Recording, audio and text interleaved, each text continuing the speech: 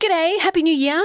We are not through January yet, so I can still say that. Hope you're having a great summer. This is, of course, Healthy-ish, the podcast from Body and Soul, with me, your host, Felicity Harley, and we are back in the studio. Ali Izzo, our digital director, joins me, and we are talking about the 3 hot topics of the week. Firstly, it is the year of the rabbit. Yes, Ali is going to inspire us with some hope. Resenteeism. It's the new quiet quitting. And finally, oh yeah, we're talking about Prince Harry.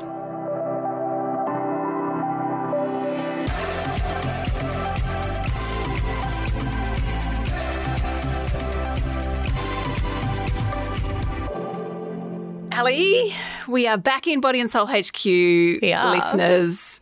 Ta-da! Back from my extravaganza overseas. No, you look very glowy, by the way. I've got the snow rested. glow. You do have the snow glow. Is that what it is? I'm so white and sweaty. No, so hot. It's glowy. You're not sweaty. You're glowy. She's radiant, listeners. Radiant. You're too kind. How was your break? It was very relaxing. No snow in sight. Mostly beach. It was lovely. We were blessed with some very good weather over Christmas. So I just rolled from my bed to the beach and back, and that was kind of it. It was nice. Lovely. Yeah, low key. Well, let's talk about the year ahead. Yeah, let's. Chinese New Year. It's a biggie. So beginning of the Lunar New Year is on the 22nd, so we're in it now. And this is a story that we published a little while ago back at the end of last year, but it has continued to traffic, and it's actually our top performing story. And I think it's because, in the new year, people want to forecast and look forward into the year, and you're sort of feeling refreshed and glowy as you are.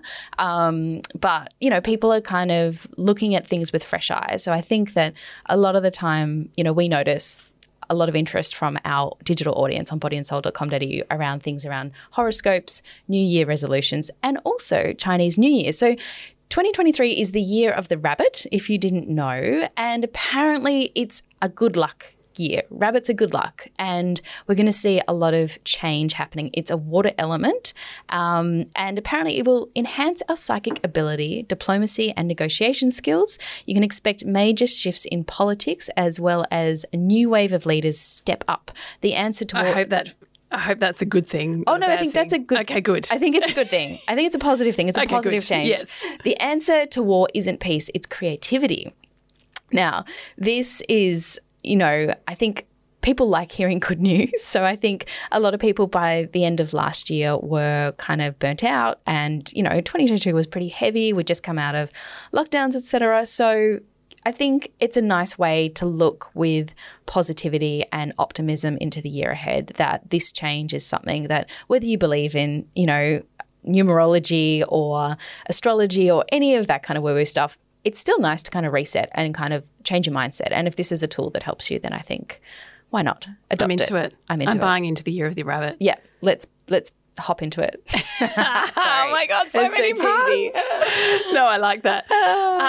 Just to flip the mood a bit. Yeah. I wanted to talk about this new term. Oh, this is flipping the mood. Yeah. Around I love this. The zeitgeist. It's called resenteeism. I can hardly spit it out. What is it? Resenteeism. Yes. As in absenteeism, but you resent resenting something. Yeah. Yeah. Okay. So quiet quitting is over and done with. Mm-hmm. So this is basically staying in a job that you're really unhappy with. It sounds really toxic. I know. I'm sorry. I wanted to bring joy, but I couldn't go past this, because I'm sure a lot of our listeners actually feel this. So basically it's staying in the job that you're fundamentally unhappy with, you hate, you drag yourself to work every morning, basically because of concerns around job security. There's no other options.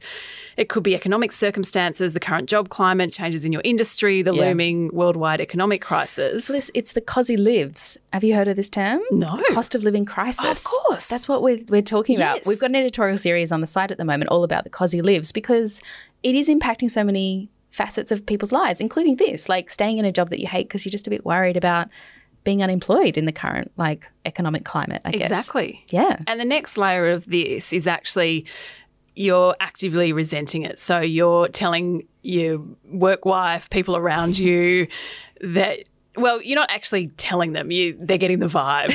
You're just sitting there seething. Exactly. It's emanating off your person, your aura. And I don't know, I quite like this, because I think you know, a lot of us in January had the back to work blues, and there's so much pressure on us to start new and start afresh, but often we can't. And so we can get a bit uncomfortable and down and bluesy, I suppose. Yeah. Also, I think a lot of women feel this, especially if they're planning to have kids, they've had kids, they feel a bit trapped. Yeah. I've got to go to work. I really enjoy work, but I'm not enjoying my job. Yeah. So I suppose I just wanted to do a shout out to everyone feeling this right now. Hang in there. Yeah. Take care of yourself. You know, look for other opportunities. Yeah. And don't get so stuck in the job. There are other things out there. It might be not what you expected, but keep some perspective and onwards and upwards. Yeah. And by the way, I love my job. I don't feel this.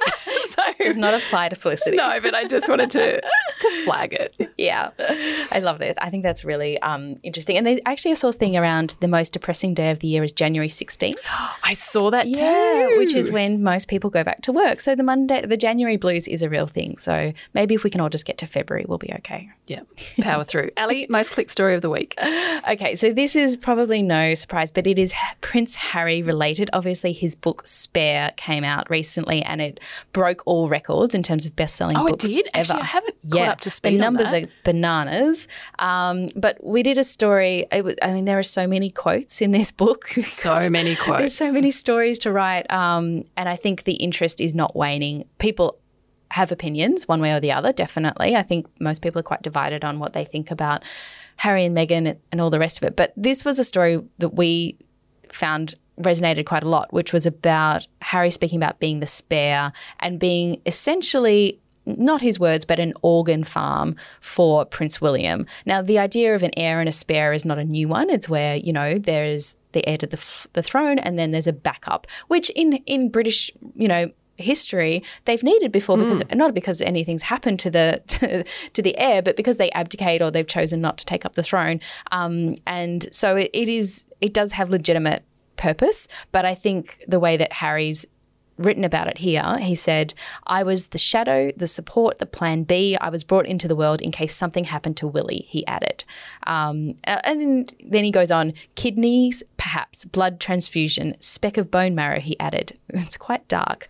I think that he's obviously writing this, and, you know, I haven't read the book, but, you know, quotes like this, I think he's obviously carrying a lot of trauma with him, and he's coming from this is a very. Are you going to read the book? I am. I think I have to.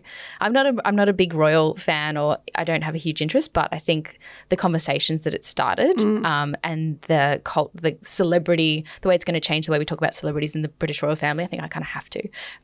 But yeah, I think I feel sorry for Harry. I don't have much more to say about that. Look, go to the site and read the whole story, because it does kind of give it a bit more context as to why he said the things he did. I don't think that he was brought into the world to be spare parts for his brother. I think that he probably feels that way because of the way that the royal family has treated him since he's turned into an adult, and since his marriage, obviously, to Meghan Markle. So stay strong, Harry. Thanks, Harry. See you, Ali. Bye. Hey, thanks for tuning in to Ali and I. If you have any topics for us to discuss, make sure you send them our way. You can DM me on Instagram at Felicity Harley, or join the conversation on Instagram, Facebook or TikTok at Body and Soul. You can jump on to bodyandsoul.com.au, and of course there are plenty of other episodes of Healthy-ish you can tune into. Anyway, if you have a moment, we would also be grateful. We would love it. Thank you if you could rate, review and subscribe to this podcast, or share this ep with a friend. And until next time you listen, stay healthy-ish.